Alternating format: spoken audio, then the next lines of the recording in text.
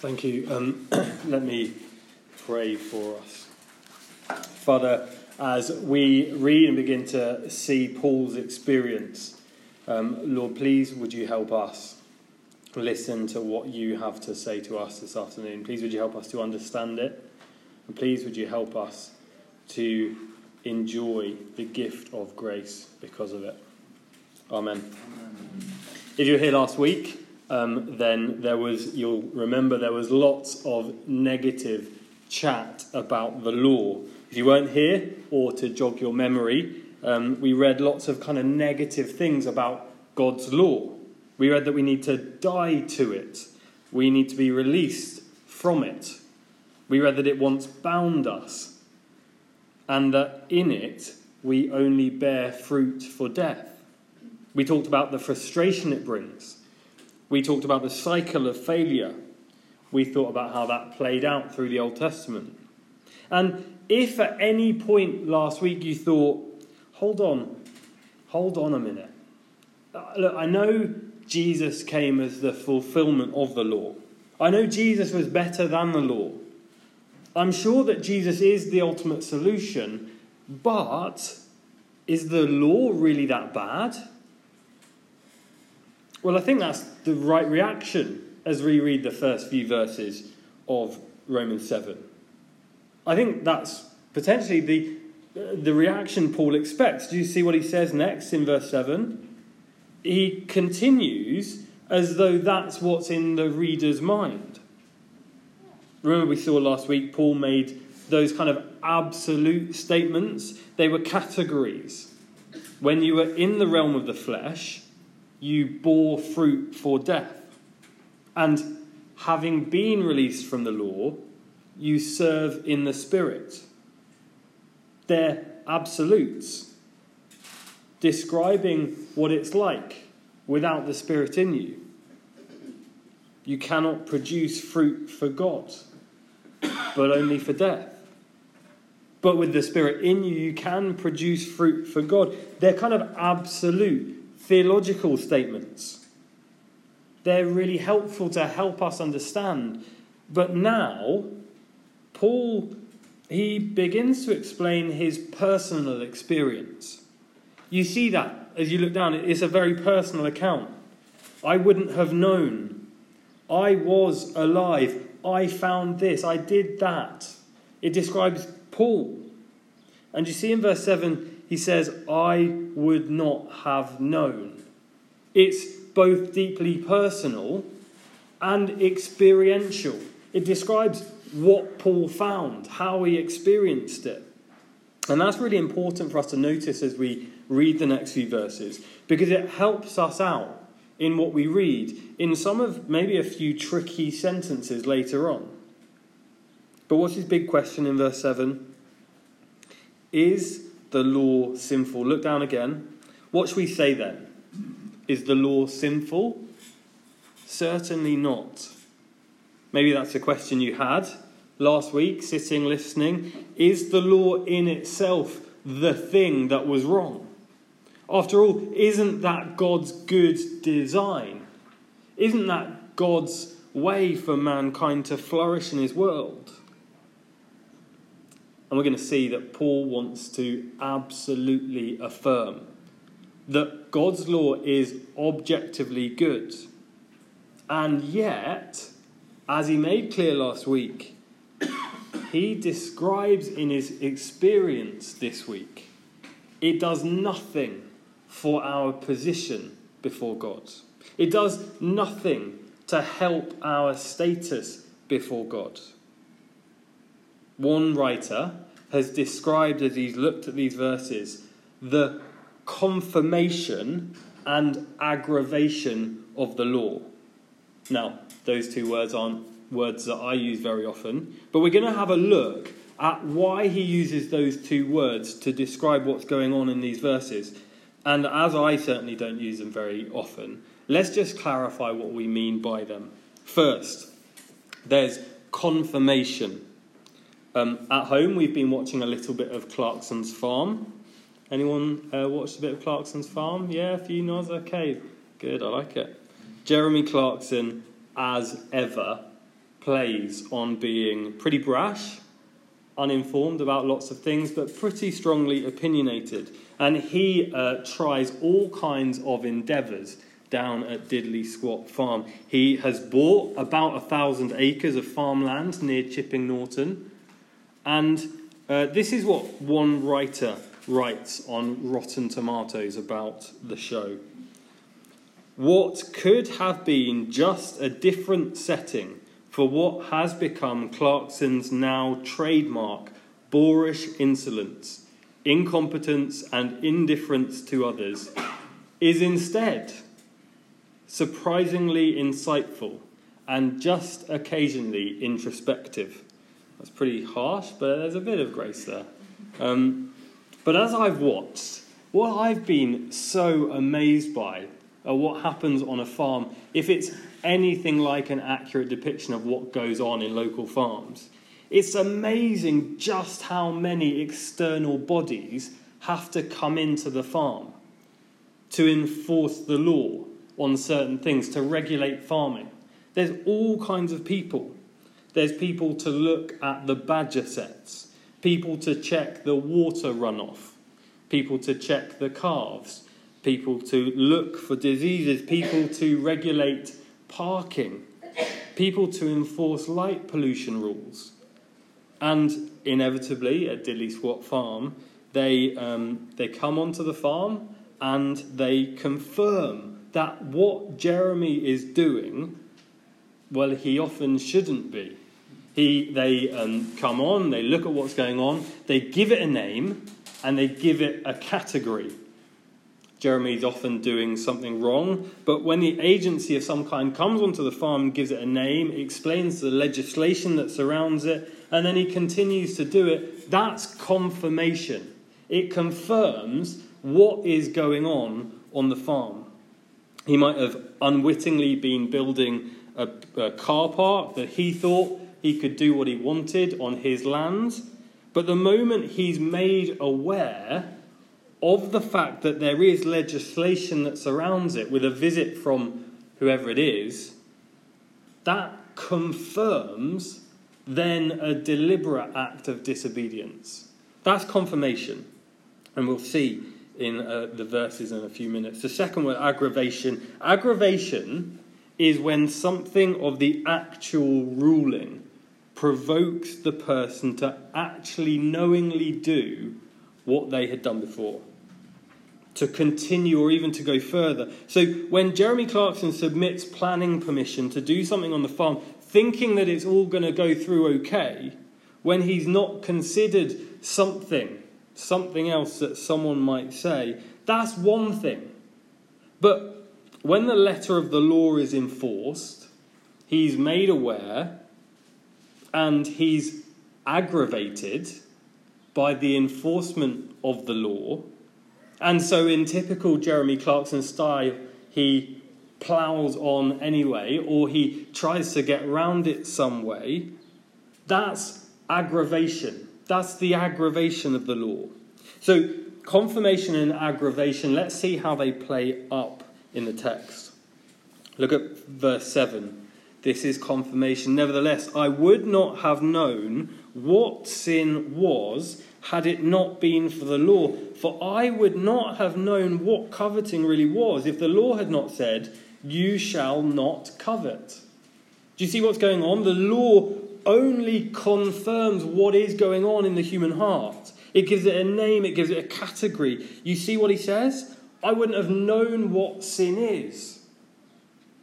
Not because he wasn't doing it, but because he was doing it so unwittingly. In Jeremiah 17, God says, the heart is deceitful above all things and beyond cure. Who can understand it? It's like our hearts, in their state before trusting Jesus, before having the Spirit in us, they're so broken we can't understand even what is going on within them, without the confirmation and the category of God's law that exposes what we really like. But still, without, I'm going to leave it there because it will blow again. But still, without the Spirit in us, we still have no power We might recognize it. It might be confirmed in us. But without God's Spirit to change us, there will be no change. So second, let's look at aggravation. Verse 8. But sin, seizing the opportunity afforded by the commandment, produced in me every kind of coveting. Do you remember last week I shared the picture of the speed signs which display your speed as you approach them? You probably noticed as I talked about them last week, I had no idea what they were called. I struggled for my words quite a bit. They are, in fact, as I looked up this week, called radar speed signs. Just give me a little wave if you've noticed you've driven past one this week. Just thought, okay, that's well over 50%. That's good. They afford you the opportunity to indulge in breaking the law. I've had a few conversations about that this week. One member of Town Church told me, I won't name them, but they confessed they drive to Stratton Audley and go for a walk around the village, I think, just so they can run up to the speed radar sign in the village to get the biggest number they can. As we talked about last week, if there's anything in you that wants to speed, when you see that sign, you're almost encouraged. There's something in you that says, let's see what I can register this time. That's the aggravation of verse 8. Whenever you recognize something in law that suppresses your ability to make yourself the center of the universe, that challenges your right to do exactly what you want without even thinking about it, you oppose it.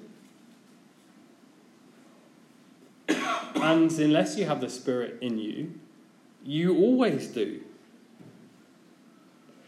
But just look at verse 8, the second half of verse 8, it's a bit more tricky. For apart from the law, sin was dead. What does Paul mean?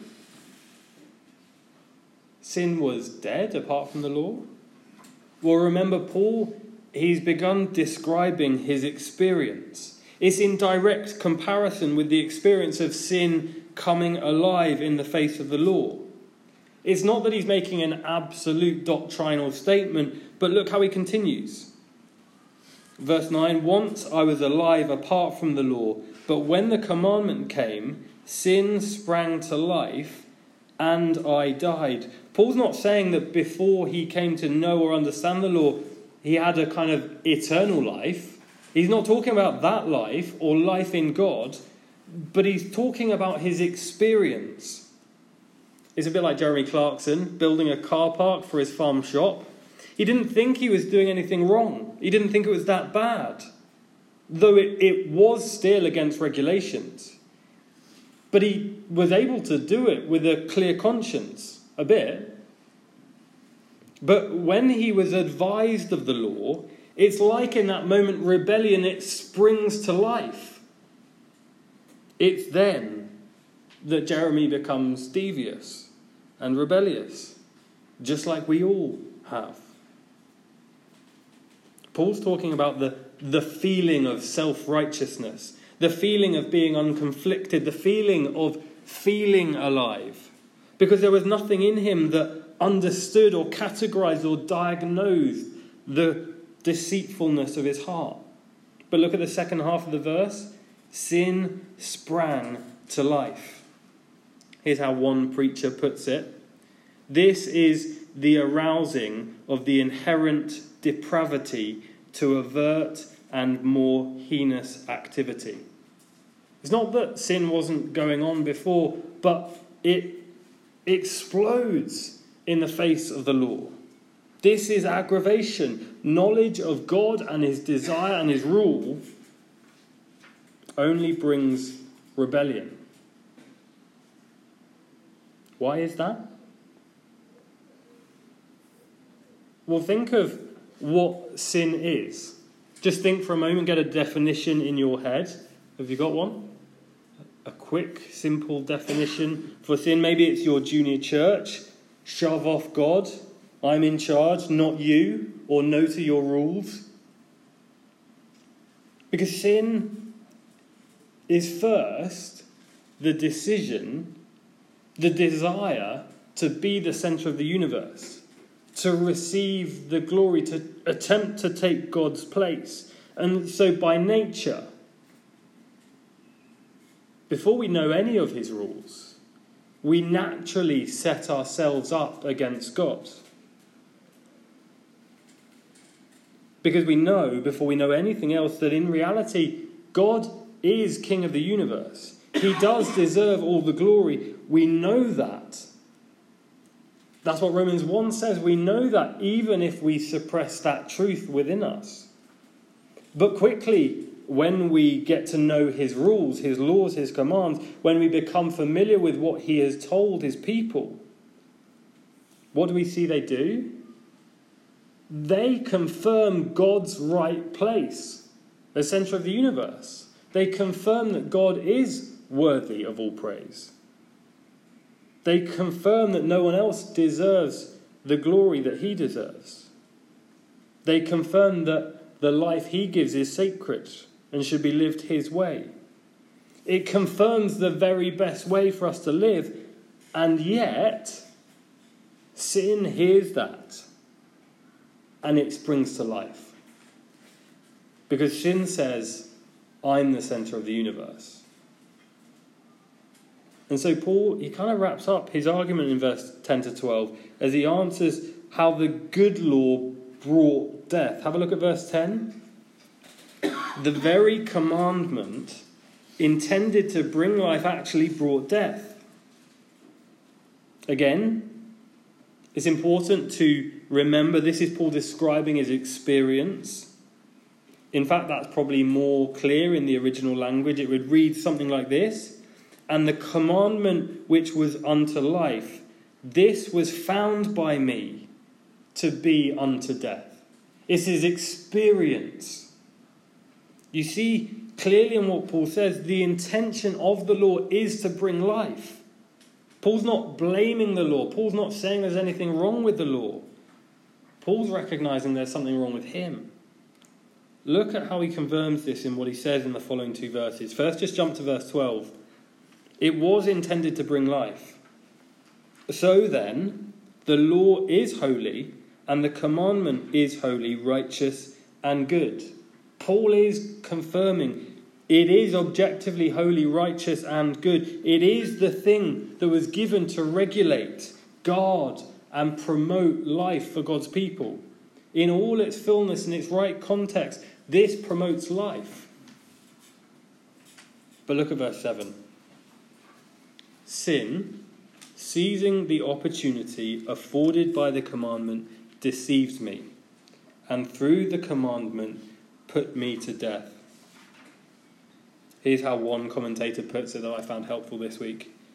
The purpose of the law in man's original estate was not to give occasion to sin, but to direct and regulate man's life in the path of righteousness, and therefore to guard and promote life. By reason of sin, however, that same law promotes death, in that it gives occasion to sin, and the wages of sin is death. Do you see? The law, it confirms, it aggravates, it gives occasion to sin. It diagnoses the human heart. And so, it points to death. Look, let's just briefly look at the second question in verse 13. Did that which is good become death to me? You can see how that question could be asked. The good law, has it become death? By no means. Nevertheless, in order that sin might be recognized as sin, it used what is good to bring about my death, so that through the commandment sin might become utterly sinful. You see, the law, it has a complete inability to deliver us from sin. It's painfully frustrating that before we come to trust in Jesus, the law tells us everything we need to know for a full, and happy, enjoyable, fulfilled life, one that honours God. And yet, it's frustrating because it has in itself a complete inability to change us, to bring about that change. In fact, as we've seen today, all it does is it confirms and aggravates our experience in sin. So what does that tell us? Our hearts fundamentally do not obey without the Spirit in us. Our hearts fundamentally do not obey without the Spirit in us. And so look, as we land this afternoon, if you wouldn't say you trust in Jesus, or you're maybe thinking about these things and not quite sure what that means, hear this loud and clear. God's law given to us is good and perfect, but studying it, knowing it, trying hard to keep it, it will only confirm your current status. It will only aggravate human nature. You need a fundamental change. If you're a Christian and you think of a friend coming to faith, exploring the Christian faith maybe at the moment, it's good and right and true to hold out the truth in God's law, but expect no change towards it. Because without the Spirit, all that familiarity with the law brings is confirmation and aggravation. So, if you're asking, or if a friend is asking, what do I need to do to become a Christian? The answer is not to go to church regularly. It's not to read your Bible every day. That's not the answer of what to do. Because any law-like initiative has a complete inability to deliver us from sin. Instead, what does Jesus say in John 3 as he meets the man? You must be born again. Here's what he says. The flesh gives birth to flesh. The Spirit gives birth to spirit. You need to be born again. Because if you're controlled by the flesh, even in the face of the law, the flesh only gives birth to flesh. And look, if you're a Christian this afternoon, this can be of real encouragement. Because look at your own life. Think about it. Just for a moment, rule out anything that looks like good fruit. The fruit of the Spirit, maybe, that we talked about last week. Anything that looks like that's motivated by reputation or recognition or guilt or duty. Just rule out that for a second. But if you're genuinely moved to desire Christ, to love him, to be more like him, when you're on your own, no one watching, no bargaining with God, but you can honestly say in your heart, you want to honour Christ. The instinct to speak to God by yourself, the desire to honour him. If you see that, then praise God, because those signs of life, they don't come from the law. They don't come from any law-like initiative. They come from the Spirit. And if you've been convicted of sin, or things need to change, well, then introducing disciplines and laws to keep, don't think they're going to be the silver bullet answer. Don't think that being able to list off God's rules will save you. God in his grace might use them for your good and help, but they'll only confirm and aggravate what's going on in your heart. Instead, God, by his Spirit, he's writing his laws on your heart. And that means we don't have to be frustrated by the cycle and frustration of the law. We don't need to be people that get frustrated with wanting the glory for ourselves. But more and more, God by his Spirit will cause you to appreciate Christ. And so you'll bring him glory. Let me pray.